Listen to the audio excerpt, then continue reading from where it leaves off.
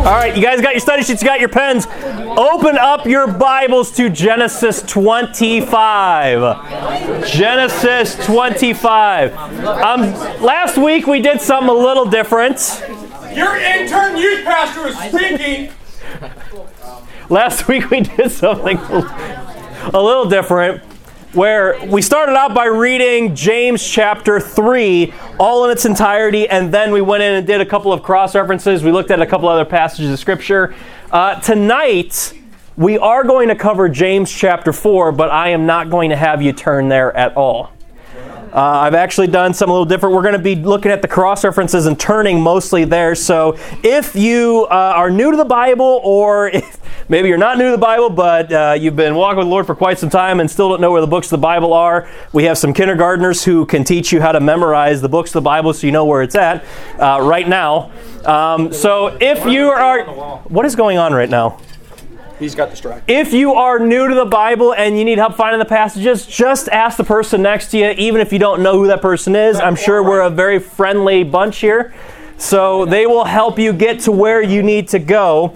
We're doing a study now about the marks of a maturing disciple. Disciple simply means what?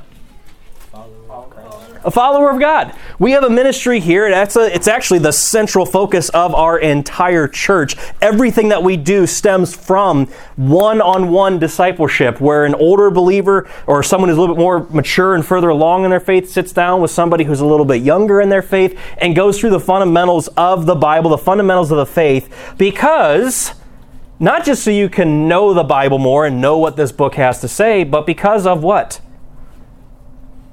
We all have starts with M, mission. Well, yes, for you. That answer is correct for you, but we all have a mission. You see, when God saved us, when God established His local order of things for a home, for church, for government, all of these institutions that He gave us in the Bible, it wasn't just for us to just know what to do and fill up our time with. No, He has a very specific mission for each and every single one of us that we need to know what it is so we can accomplish for Him. And that's why we meet and gather. That's why we open up the Bible, so that we can see, what does God's Word have to say? Because to be honest with you, who gives a rip about anything that I have to say? Can I get an amen on that, Andy? Amen. He didn't even hear a word I just said. Yeah, I know. But who cares what I or anybody standing behind a pulpit in any church has to say? In any church, or any religion for that matter. We here hold to the Bible as being the Word of God. It's never been proven wrong. We can go through both internally and externally to show you how this book is no ordinary book, that God gave it to us supernaturally, and it is in fact His Word. It's how He communicates with us. If we want to know what to expect from God and want to know what our mission is, we go to the book. And that's why we have Bible studies on Wednesdays and Sundays, in order to see that. And so I want to challenge each and every single one of you, especially with what we're going to cover tonight. I don't care if this is your first time in a church or if you've been coming all of your life to church. If you look at the words of this book tonight, not as it's the words of man, but as it is in truth the words of God Almighty, this book will have a profound impact on your life, and it can completely, and this isn't hyperbole, I'm not exaggerating, it will completely change the course of your life forever. There are several people in this room who can tell you that as a fact because it happened to them. So with what we cover tonight, if you listen to this as though it is the Word of Almighty God, it's powerful enough to change the course of your very life and your existence and give you a mission. So the title of tonight's message on your outline is called Submission, taken from James chapter 4, and we'll see that tonight. Introduction, follow along with me. We are all going to submit to something or someone in our lives. Romans 6:16 says, "Know ye not that to whom ye yield," and that word yield simply means submit or submission. It basically means to submit or submission. "Whom ye yield yourselves servants to obey, His servants ye are to whom ye obey, whether of sin unto death or of obedience unto righteousness." According to this verse, there's only two things that you are going to submit to. It's either going to be things that pertain unto sin and consequently death, or it's going to be obedience unto righteousness. There is no in between. There is no gray area with God. God is very black and white, and this book is very black and white. We're all going to serve or submit to someone or something. One will kill your walk with God while the other will further it. And that is why submission to God marks a maturing disciple. So here in Genesis 25, we're actually going to go on a little bit of a journey here. And the first bullet point I want you to see here is that worldliness will stunt your growth as a believer. Does anybody know what worldliness means? Yeah, Kagan. Being like the world, enjoying the things that are in this world, particularly things that are simple. Yeah, absolutely. And in fact, we even have a Bible verse that helps us to see that. 1 John chapter 2, verse 15 says, "Love not the world, neither the things that are in the world." It's talking about a system of operations here, and he goes on to define it. "If any man love the world, the love of the Father is not in him. For all that is in the world," and here it is, "the lust of the flesh," things that make you feel good, things that you want to do, the desires that you have in and of yourself to do that's not right, not good, not pure. And the lust of the eyes, things that your eyes see, that you want more of, that you crave for. And the pride of life. We can do a whole list on this board here and go around the room and everybody shares something that pertains to all of these things. Maybe it's another person that you lust after. Maybe it's that sports car. Maybe it's grades. Because of that last one, the pride of life. Making a name for yourself, making a reputation for yourself. Trying to stand out above the rest in order to puff up yourself. These are all things that are found within the world. This defines worldliness. And the Bible says it's not of the Father, but of the world. And why spend our time in it? Because verse 17 says, "The world passeth away, and the lust thereof, but he that doeth the will of God abideth forever." If you're putting all of your stake into the things of this world, like being valedictorian, having or being the, I don't know, going pro in whatever sport you might be in, or being a doctor, or it's again, nothing wrong with any of those things, but if all of those things comprise everything of your life and they take up everything that you want to do, and you're just seeking after those things and not the things of the Lord, the world's going to pass away one day. And everything therein.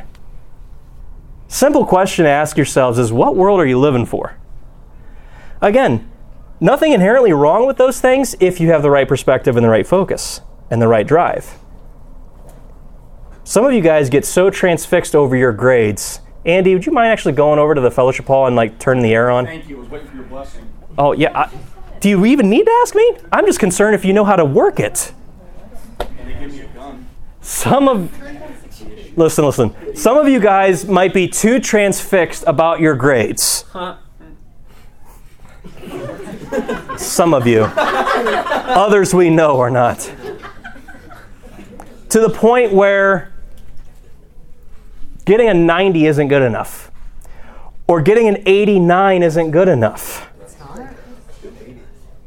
Some of you, maybe, honestly, for those of you who are striving for the 4-point whatever, okay, if you're able to do it and not have it take away from the things of the Lord, awesome, more power to you. But if you get an 85 or an 81 and you need to bump it up to that 91, it's just itching away at you, you might want to reevaluate your priorities.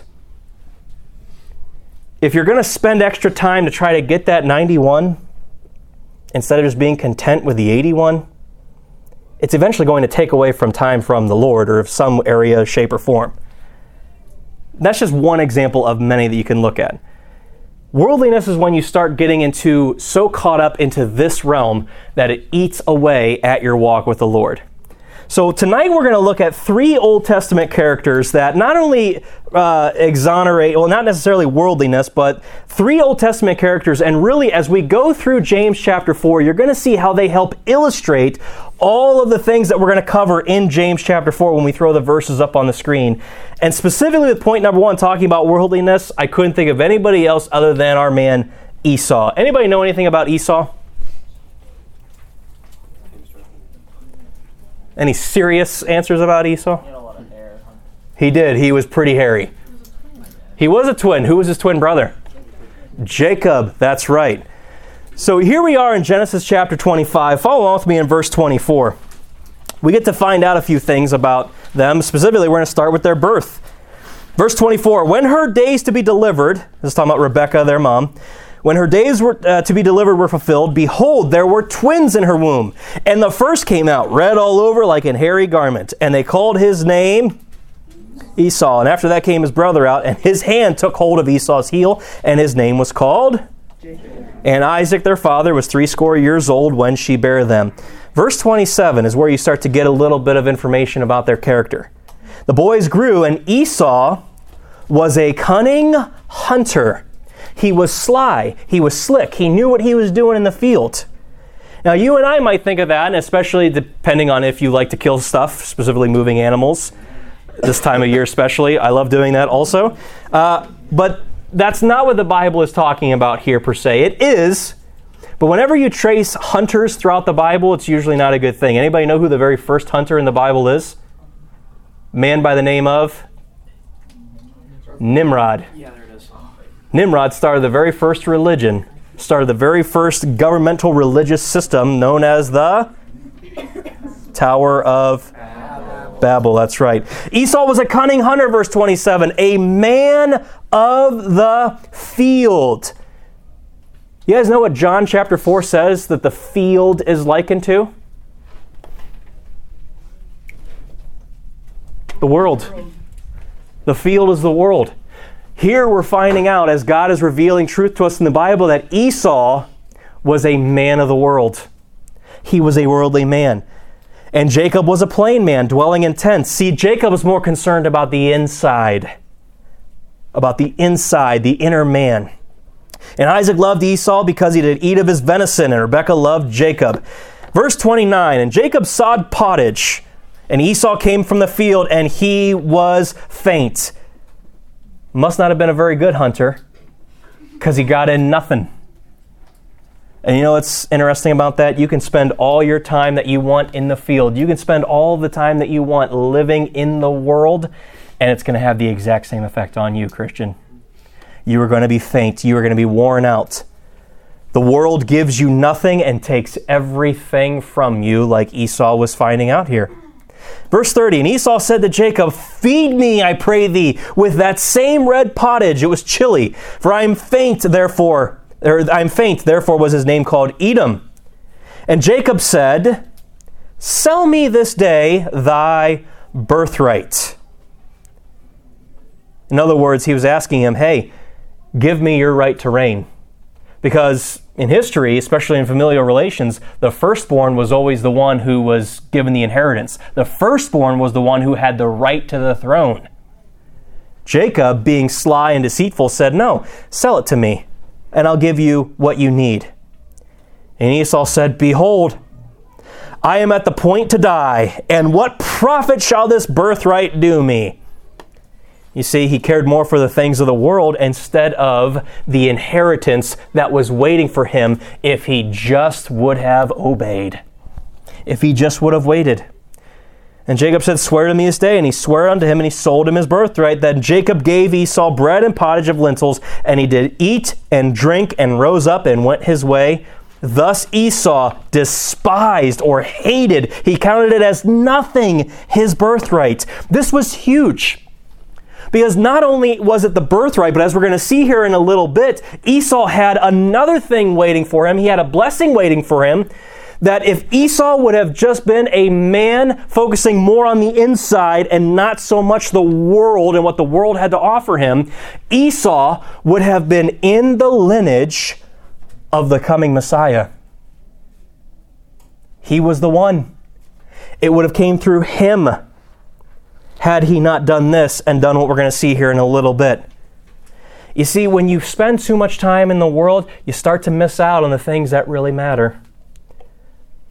We just finished chapter 25. Next, chapter 26, just look down at verse 34. It gets worse for our man Esau. We find out something else about him as he's living in the world. Verse 34, and Esau was 40 years old when he took to wife Judith, the daughter of Beeri, the what? Hittite. And Bashemath, the daughter of Elon, the? Yeah. We don't have the time to trace the history of the Hittites, but just know they are giving the nation of Israel trouble to this very day. That's the Hittites, among a whole bunch of other tribes and people groups. And Esau, an Israelite, takes a Hittite for his wife. And we don't have to do much studying, especially if you were here in our biblical relationships class, or you could just read the very next verse, verse 35. When he did that, it was a grief of mind unto Isaac and Rebekah. Why? What does 2 Corinthians 6:14 say? Be ye not unequally yoked together with unbelievers. Can two walk together except they be agreed? See, when you're a man of the world like Esau, he didn't care. Because he wanted something in his flesh. She was probably a looker. Easy on the eyes. And he didn't care at all about his family or what his mom and dad said. He was going to do things his way. He was his own man. He was going to go his own way despite what any other counsel somebody else wanted to give him. That ever happen to anybody in here? I can poll our other leaders up here to say, hey, how about that piece of advice I gave you? Did you take that? But we won't. We'll spare that. Chapter 27, don't worry, we're not going to read all of it. And actually, I have a lot of passages on here. We're not going to look at all of them. I just picked and choose a couple of verses, but they're here so you guys can do further reading later. Chapter 27, something very interesting happens. Again, his brother Jacob at this point in his life is very deceitful. We saw that already. Now Jacob's going to concoct another plan to try to steal the blessing. He already got the birthright, but now he's going to try to concoct a plan to steal the blessing. And he comes up with this very, very conspiratorial scheme. Anybody know what it was? Anybody familiar with the story? Lamb's fur for hair. Yeah. Isaac was getting old and his eyes couldn't see too well. And so Jacob pretended to be his brother Esau, and he stole the blessing from Isaac that was supposed to go to Esau. He stole it, and now Jacob has the blessing. And so we come here to verse 30. And it came to pass, as soon as Isaac had made an end of blessing Jacob, and Jacob was yet scarce gone out from the presence of Isaac his father, that Esau his brother came in from his hunting. And he also had made savory meat. The boy got better. Better hunter now. See, the more time you spend in the world, the more you start to look like the world, and the more fluent you become being a worldly person. Where are we at? Verse 31, and he made him savory meat and brought it unto his father and said unto his father, let my father arise and eat of his son's venison. And as you continue to read the rest of the story, you see Isaac just realized he was duped. He was duped by his brother, or by his other son, Jacob. And so Esau starts pleading. He starts crying, no, please bless me, Father. Don't take this away from me. And then you get to verse 36. And he said, is not he rightly named Jacob? For he hath supplanted me these 2 times. He deceived me. He took away my birthright. Not so. How did Jacob get the birthright? Did he steal it? No. Esau willingly gave that away. Something else you find out about a worldly Christian or a worldly person like Esau? The more time you spend engulfed in the world system and the lust of the flesh, the lust of the eyes, and the pride of life, the more you start to believe your own lies that you tell yourself. Like Esau did here. He didn't even realize that, no. Esau gave away all of that. He gave it up willingly. But yeah, Jacob did steal his blessing now. Man. So he's crying over this. And he's upset. And as a result, he promises to hunt down his brother and to take him out. Jump over to chapter 28.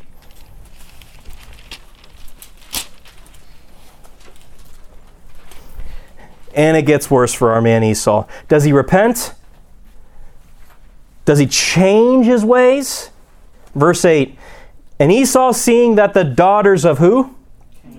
Yeah, same people group of the Hittites.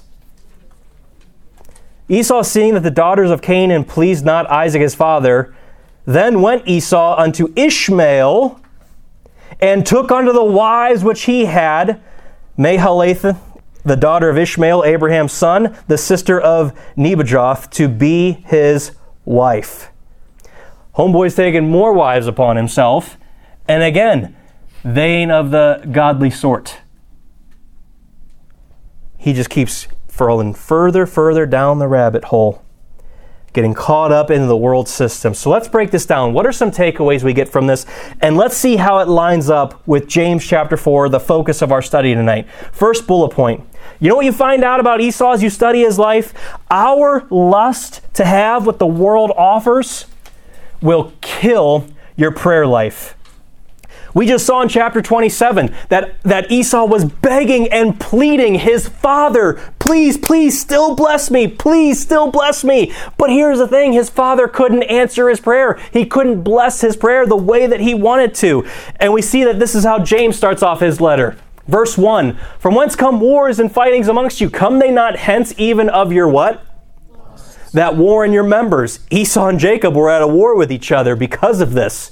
Ye lust and have not. Ye kill and desire to have and cannot obtain. Ye fight and war, yet ye have not because ye ask not. You know, we often use this verse to say, hey, maybe this is the reason why your prayer's not being answered, because you're not actually putting forth the time to pray unto the Lord. But look at the context of it.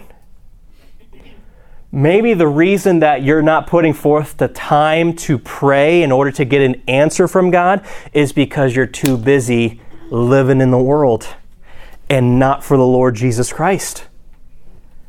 Maybe that's why you're not finding the time to ask Him. Verse 3, ye ask and receive not because ye ask amiss. Why? That ye may consume it upon your lusts. Something for you guys to figure out is, man, if you keep praying and you don't get an answer to that prayer request, maybe it's because you have the wrong motives. You have the wrong intentions for why you're asking for him to like me or her to like me or for fill in the blank. And it's not that it's wrong to pray for those things, but you know what's best? After you pray for those things, follow up the prayer with, Lord, nevertheless, thy will be done and not mine. Because that way you're leaving it in his hands and you're saying, you are in control, Lord. You are in control, not me. I will be content with whatever you decide.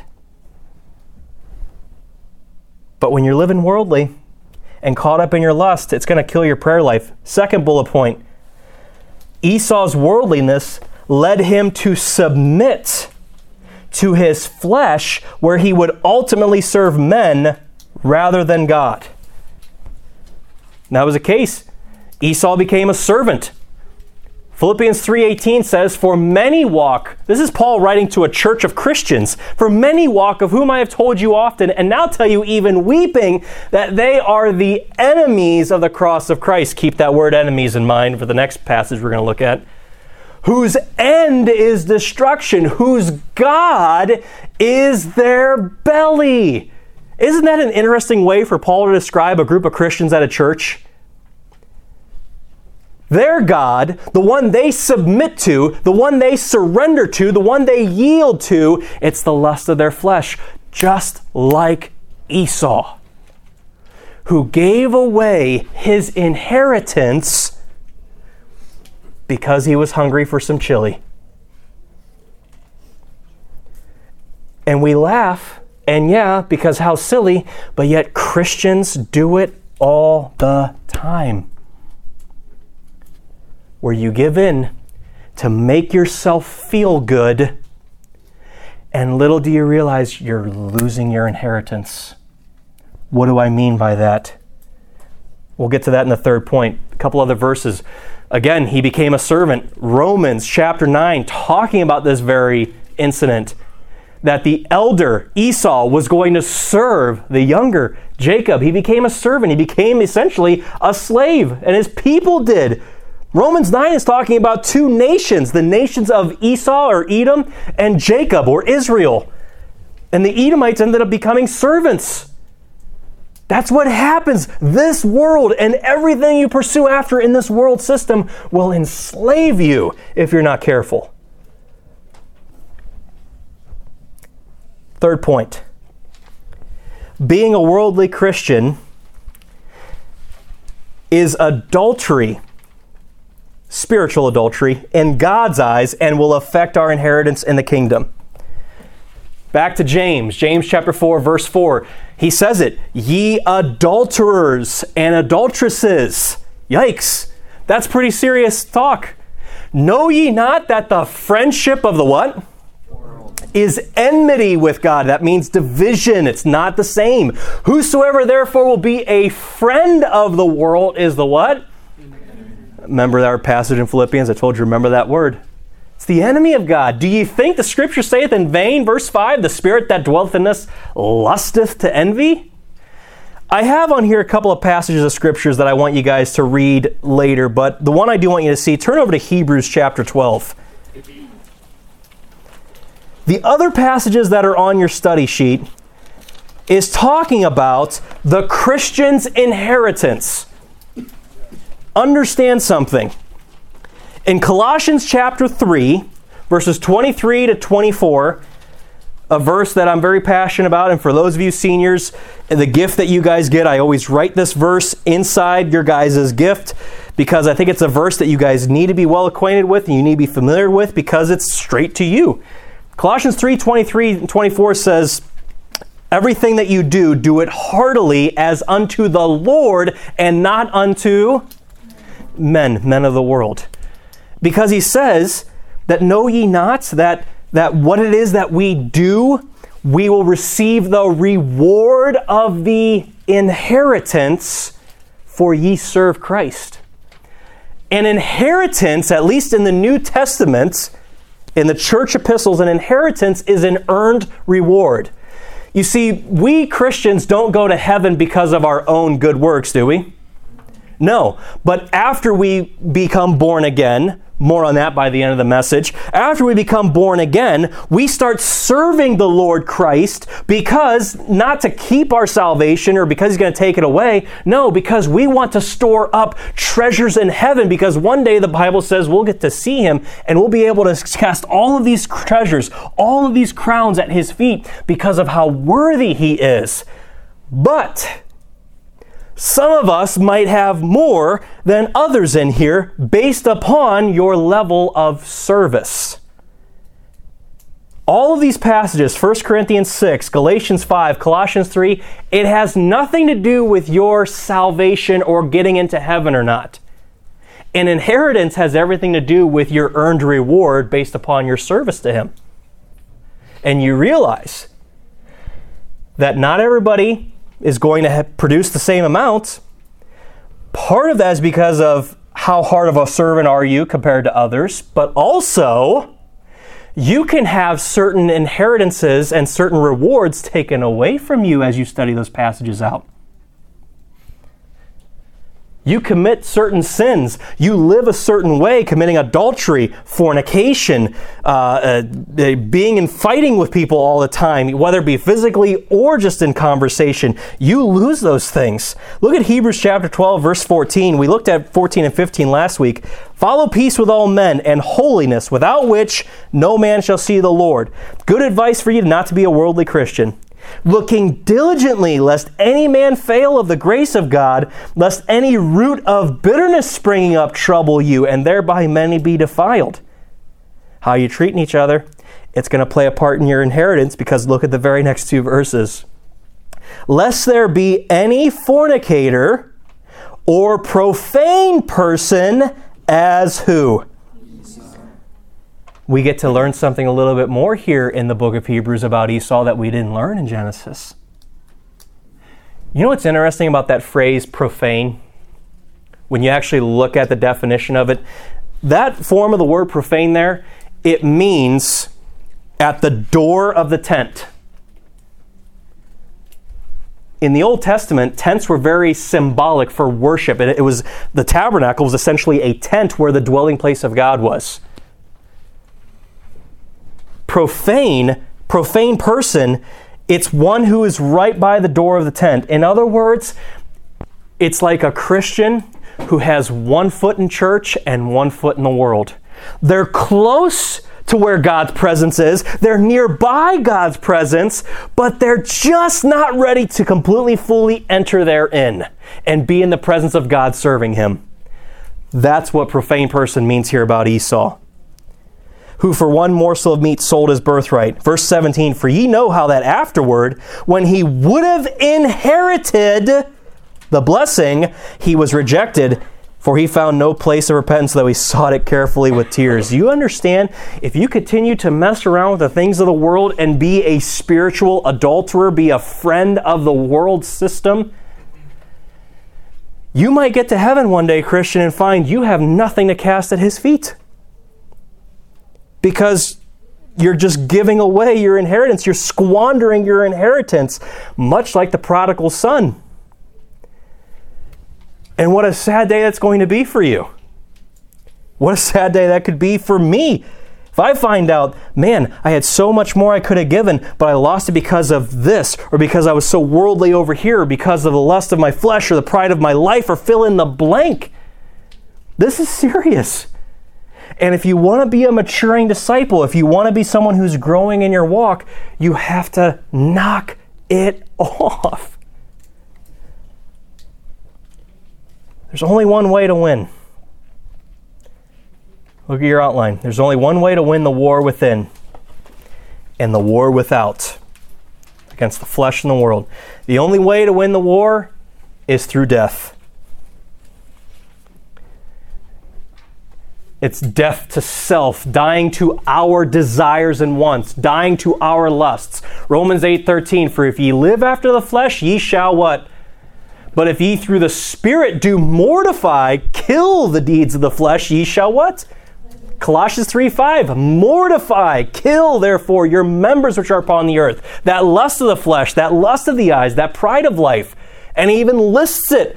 These are some of the things that will cause you to lose some of your inheritance. Fornication, uncleanness, inordinate affection, evil concupiscence. That's strong sexual desires. Inordinate affection is something that is beyond what is ordinary. Covetousness, desiring, wanting, which is idolatry. Yikes.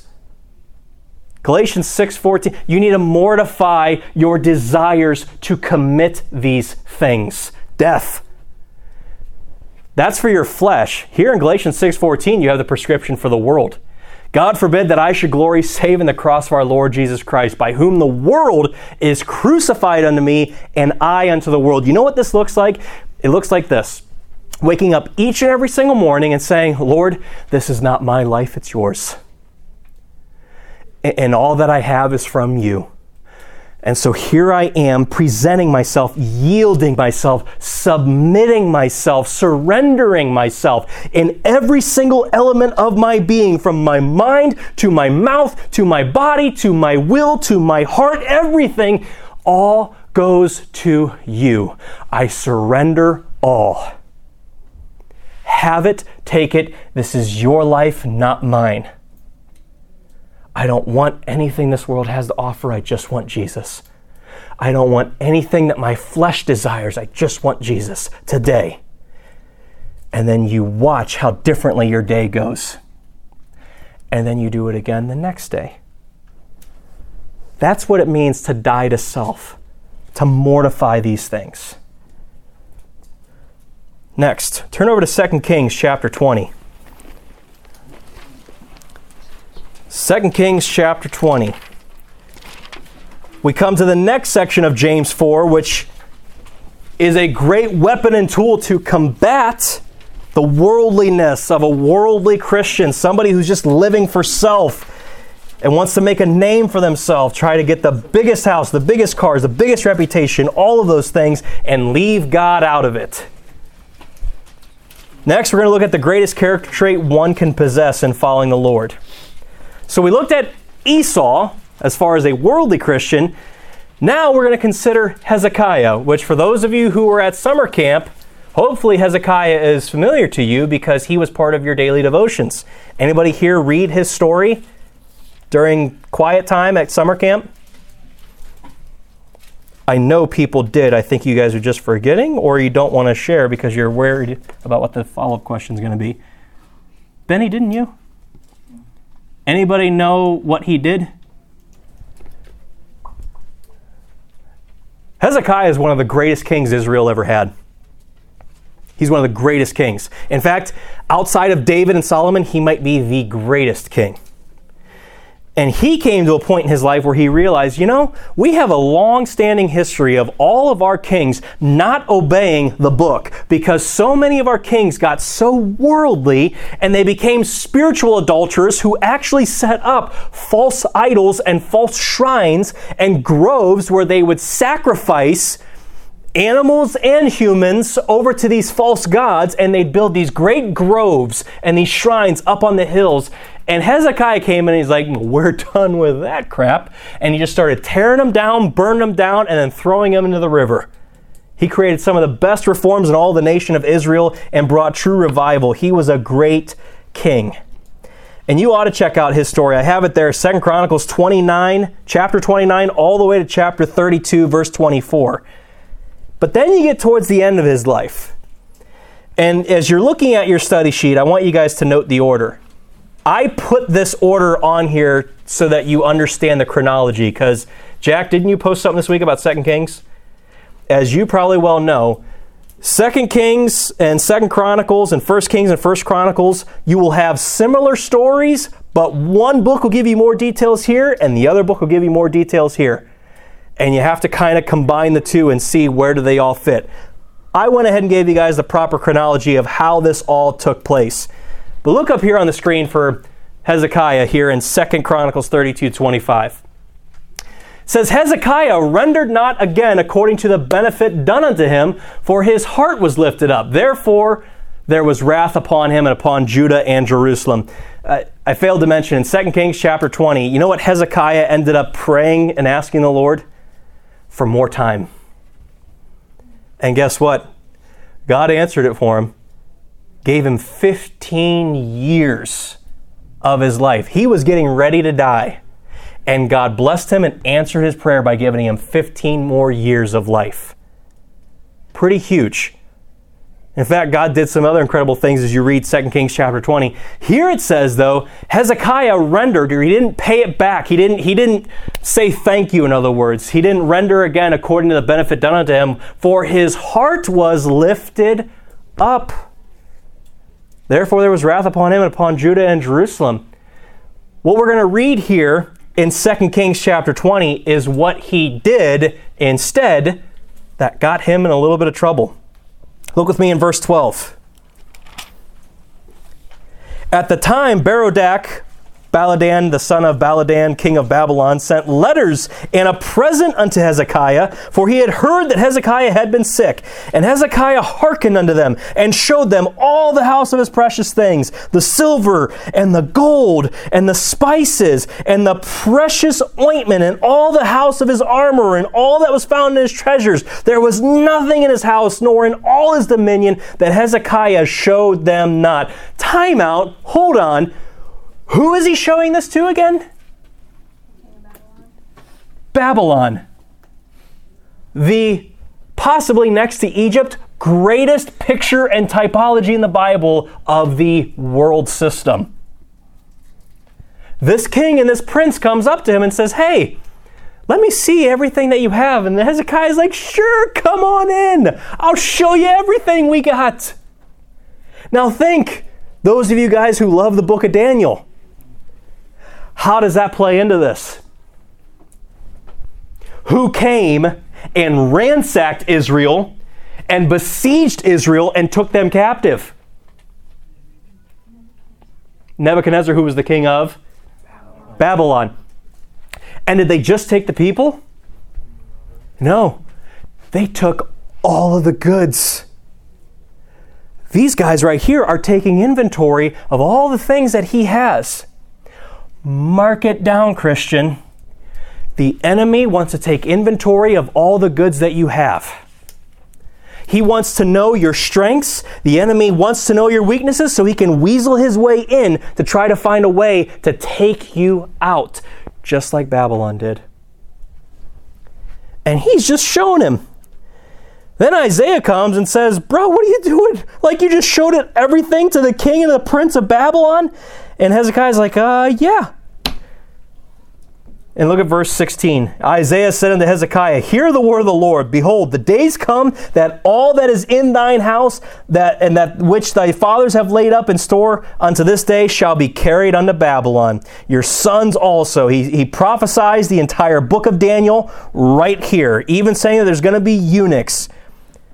Verse 19, then said Hezekiah unto Isaiah, good is the word of the Lord which was spoken. And he said, is it not good if peace and truth be in my days? He realized it. And so you know what happens here? Jumping back to 2 Chronicles 32, 20 or 26. We just read 25. Everything that we just read in 2 Kings 20 happens in between these two verses. After Isaiah rebukes him, now you have verse 26. Notwithstanding, Hezekiah humbled himself for the pride of his heart. We just read that in verse 18. Both he and the inhabitants of Jerusalem, so that the wrath of God came not upon them in the days of Hezekiah. Praise the Lord. He got lifted up with all of his goods, all of the gifts that God gave him, spiritual gifts as well maybe, and he got lifted up in his heart and in his pride. And as a result, he ended up giving away that which was close to him to the enemy. And thankfully, a faithful friend come along, and I hope you have a faithful friend come along in your life when you're starting to act a little worldly or maybe puffed up in your pride, and they tell it to you straight so that you do what Hezekiah then did. He humbled himself for the pride of his heart. Now, there was a blessing with this. Hezekiah and Israel in his time didn't see any trouble from it. However, a few years later, well, we know the rest of the story. You see, your actions won't have consequences always that you'll immediately see. It might affect you 10, 15, 20 years down the road. The decisions you make right now might have that effect on you. So be careful of the things that you do. Be careful of the places you go, because you don't know what a day might bring. 2 Chronicles 32:31, it says, howbeit in the business of ambassadors of the princes of Babylon, who sent unto him to inquire of the wonder that was done in the land, God left him, what? To try him, to test him, that he might know all that was in his heart. So here we find out that during that time when the princes of Babylon came, God was like, I'm going to see where your heart's really at. I could give you wisdom here, Hezekiah, but I'm going to take a step back just to see what's actually going on in your heart. Don't be surprised if God puts you in a similar situation like that, where you're being tried and tested and put to the test to see what is really there. Do I really serve God because I want to, or is it because I get something out of this? Because of people seeing me? Fill in the blank. So what does this mean? What do we learn from Hezekiah? Look at the subpoint on your study sheet. Humility, or being humble. The word, both of those words, it means to make oneself low. To be low. A deep sense of one's own unworthiness in the sight of God. And that's what James is telling us to do here. James chapter 4, verse 6. But he giveth more grace. You're a friend of the world? It's okay. It's not the end of your story. God will give you grace. Wherefore he saith, God resisteth the proud, but giveth grace unto the humble. If you find yourself being a worldly Christian, caught up with the lust of the flesh, the lust of the eyes, and the pride of life, make yourself low. Make yourself low in the sight of God, and He will give you the grace you need to help in time of trouble. Ugh. I won't have you turn there. Deuteronomy chapter 8, check it out later. God said the exact same thing about the nation of Israel. That He put them through the wilderness. He put them through certain trials and certain times of testing to test to see what was actually in their heart. To see, do you really want to serve me, or are you just doing this and coming to church because your parents make you? Do you really want to be with me in the Bible and you really want to hear from me, or are you just doing it because you know you have to do it? Things like that is how it works in our day and age. Man. You see the second bullet point, being humble or being humbled causes you to see your need for the Lord, where you submit all your dependence upon Him.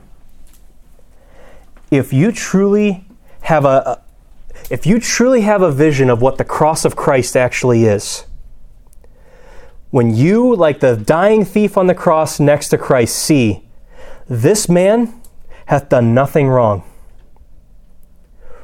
We justly are being crucified right now because of our sins, but this man hath done nothing wrong. Jesus Christ lived a perfect life, perfect, sinless life, and what did He get at the end of it? A cross. 2 nails in His hands, 1 in His feet, on top of a plethora of other beatings and bludgeonings.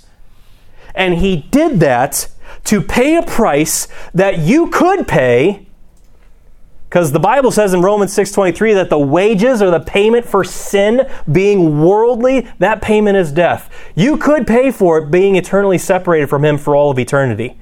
But God commendeth or bestowed, He gave over His love to you in that while you were yet a sinner, Christ died for you. You see, while He was on the cross and He did nothing wrong to deserve the cross, He knew He was doing it for the joy that was set before Him. The day in which you would hear this story for the first time in your life of what Jesus Christ did for you, to pay the price of your sin, to pay the penalty for your sin, and to ultimately take your sin and cast it as far as east is from the west.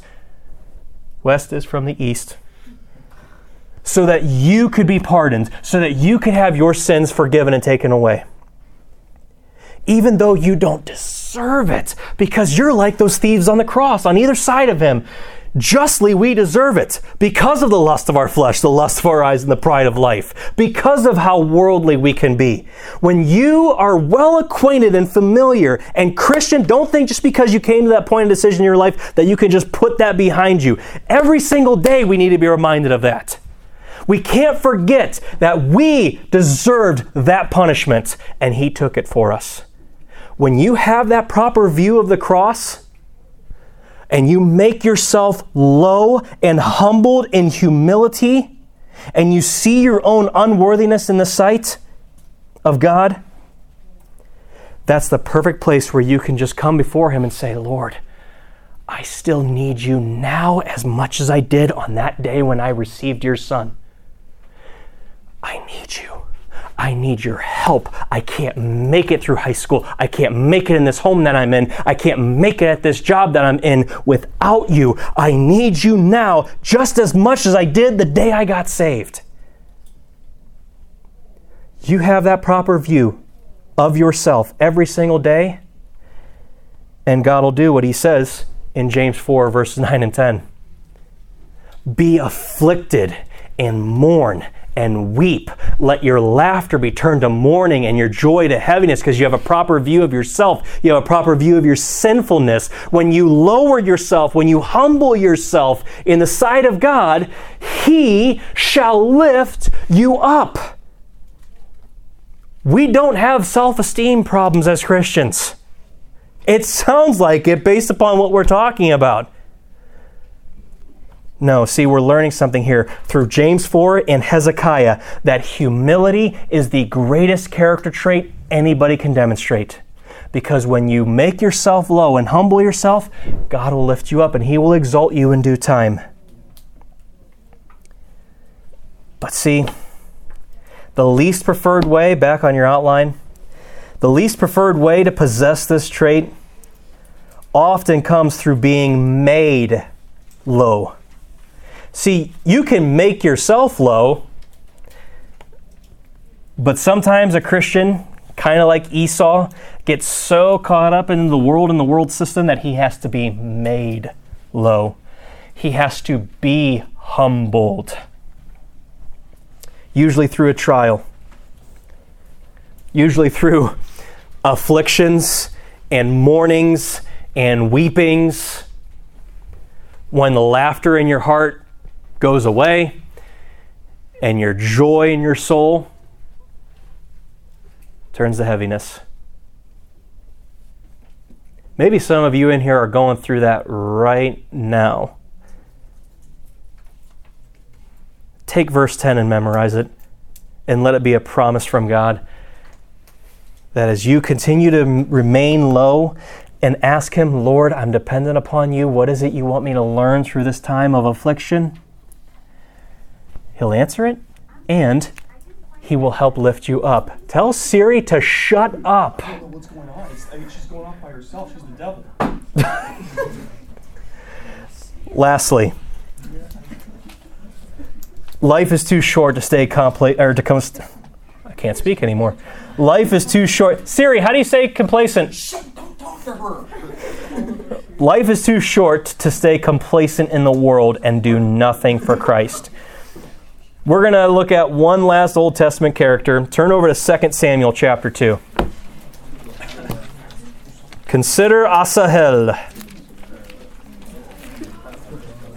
2 Samuel chapter 2. We're wrapping on up.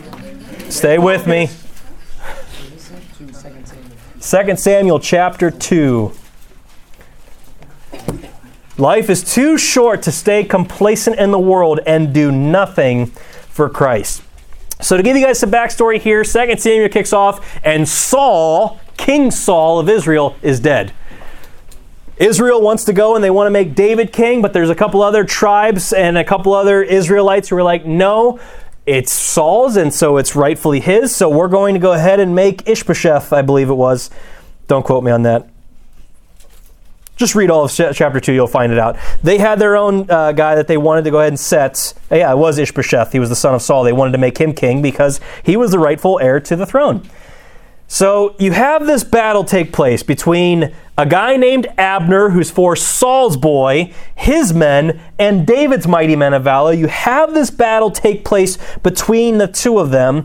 And one of the guys who is fighting against Abner is a boy by the name of Asahel. He was one of the mighty men of valor. Look with me in verse 18.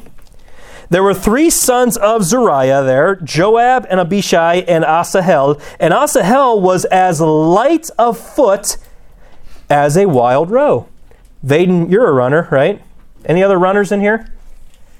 Basically what it's saying here is this boy was swift. He was quick. He was quick. He could chase down anybody. Verse 19. And Asahel pursued after Abner. Again, Abner was a captain for Saul's people. He wanted to put Saul's son up on the throne. Asahel's pursuing after him, and in going, he turned not to the right hand nor the left from following Abner. Then Abner looked behind him and said, Art thou Asahel? And he answered, I am.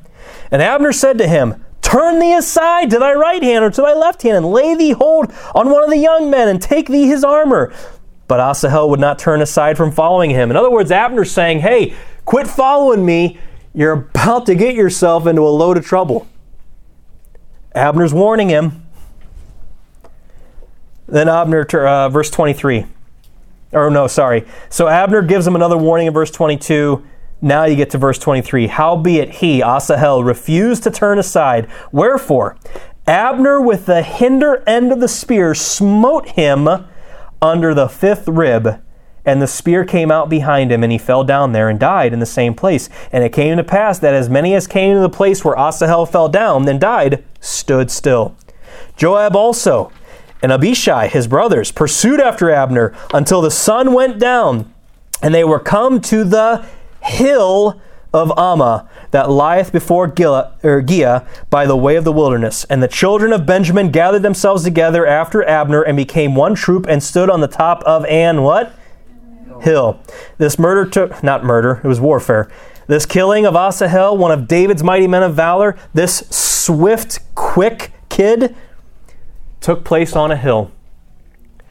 Because he wasn't going to let the enemy go. He kept pursuing after him. And you and I would look at that and we would say, man, how admirable of him. We have an enemy that we fight every single day. That's why we have our armor in Ephesians chapter 6. We got to take it to the enemy.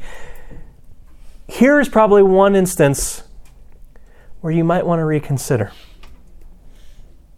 Because the reality is, Abner was a fellow Israelite. Wasn't really his enemy. Not in the sense that we think from our spiritual enemy of Satan or anything like that. He wasn't. He wasn't of a Hittite or the Canaanites. He wasn't really his enemy, but they were fighting in this case, so he thought that it was. I'm actually going to turn to James 4 here, up on the screen, and then we'll look at the point on the study sheet. What do we do with Asahel? Verse 11, speak not evil one of another, brethren. He that speaketh evil of his brother and judgeth his brother speaketh evil of the law, and judgeth the law. But if thou judge the law, thou art not a doer of the law, but a judge.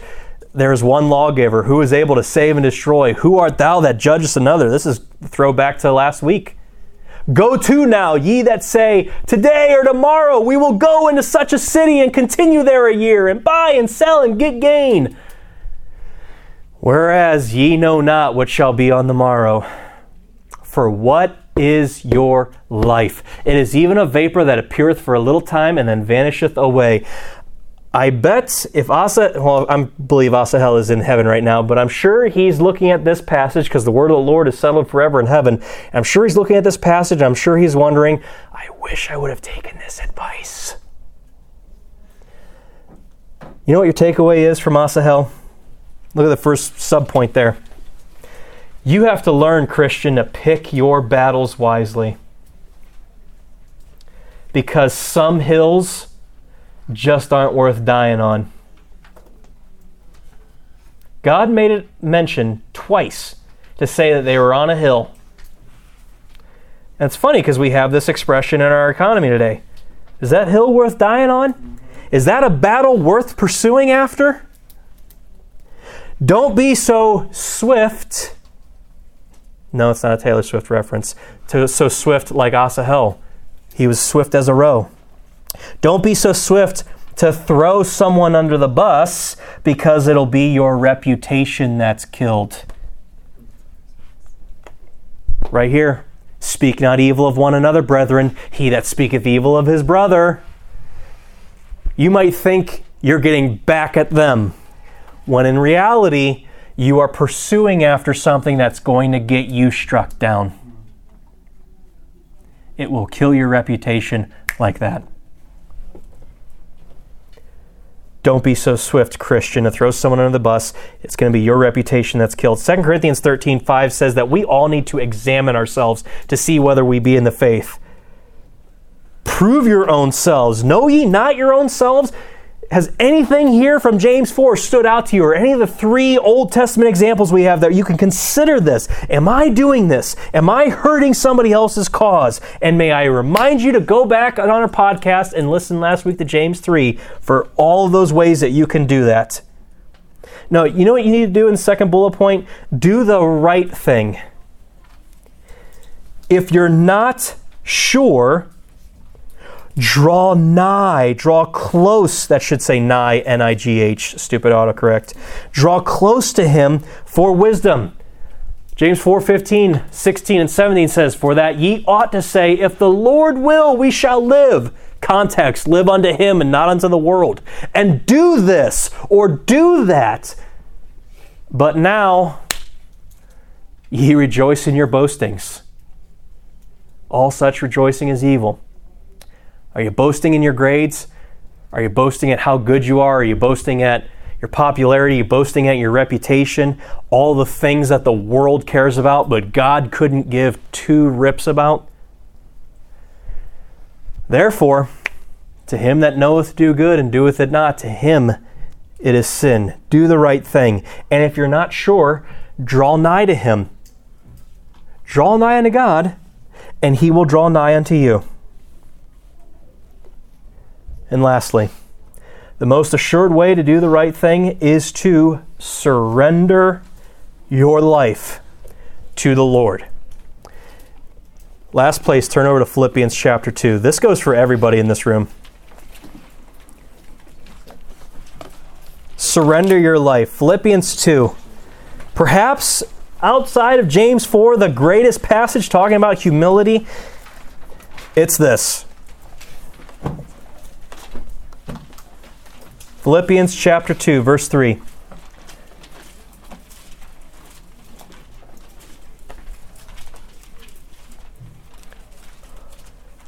Let nothing be done through strife or vainglory, but in lowliness of mind let each esteem other better than themselves. Look not every man on his own things, but every man also on the things of others. Let this mind be in you, which was also in Christ Jesus. Lowliness of mind. Translation, humility. Who being in the form of God, verse 6, thought it not robbery to be equal with God, but made himself, Jesus, of what? No reputation. And took upon him the form of a what? Remember, Christian, you have an inheritance you're serving for. And was made in the likeness of men. And being found in fashion as a man, he humbled himself, made himself low, and became obedient unto death, even the death of the cross. Wherefore, in light of that, God also hath highly exalted him. Humble yourself in the sight of the Lord, and he shall lift you up.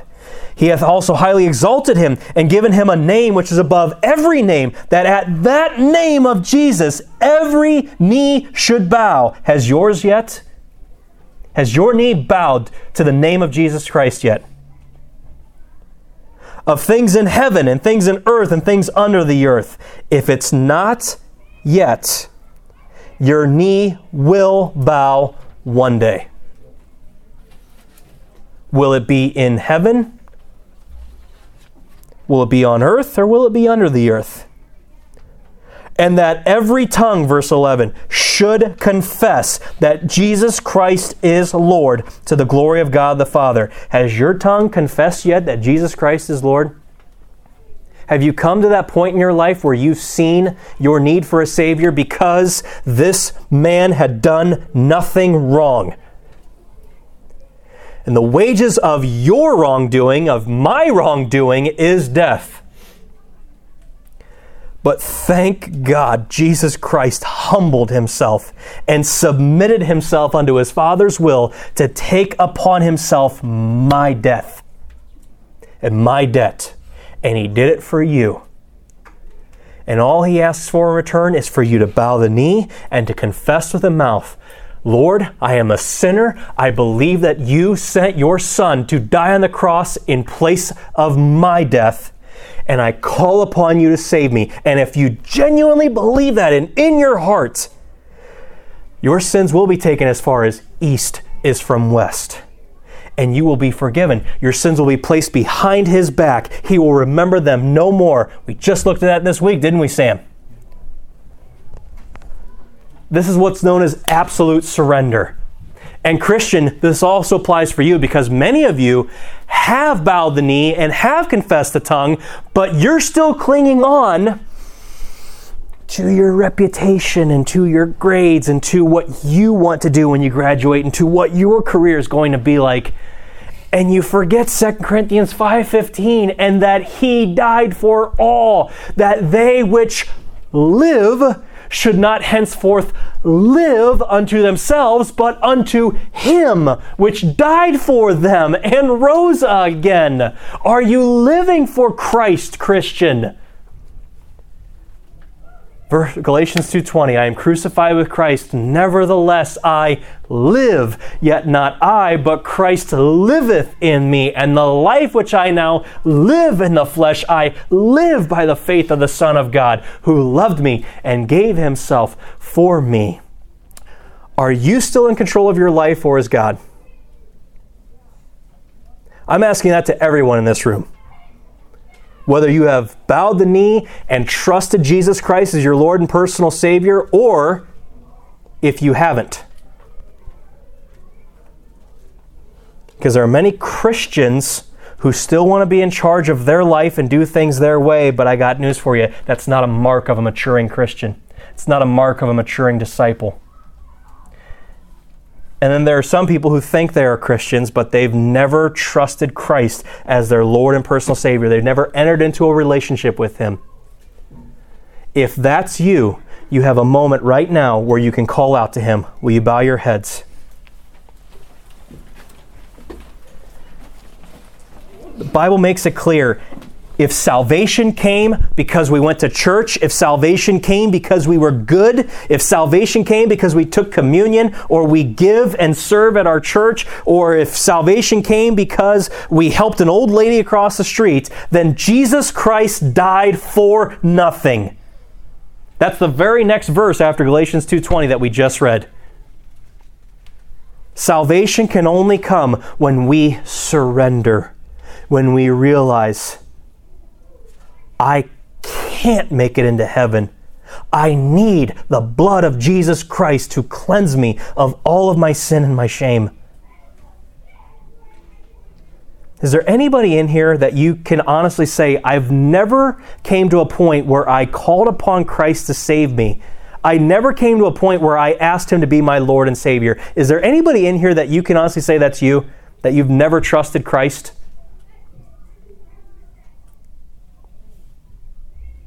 Anyone?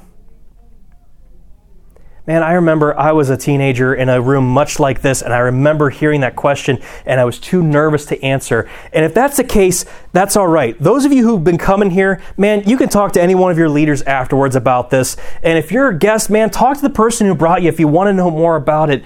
We want to help you because it matters what the Bible says. It matters what's going to happen to us when we take our last breath on this planet. So as I pray, will you also pray? It could be a simple prayer of faith that will forever change the course of eternity for you. Father, I want to pray right now for everyone in here, if they've not surrendered to you, whether they're lost and they need to surrender to you for salvation, or if they're a Christian and they need to surrender to you, to serve you, to be a mature disciple, to grow in their faith.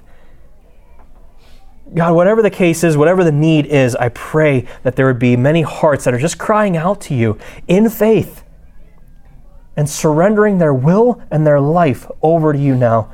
Father, we love you. We thank you. We pray for your guidance upon us as we leave here this evening. In Jesus' name, amen.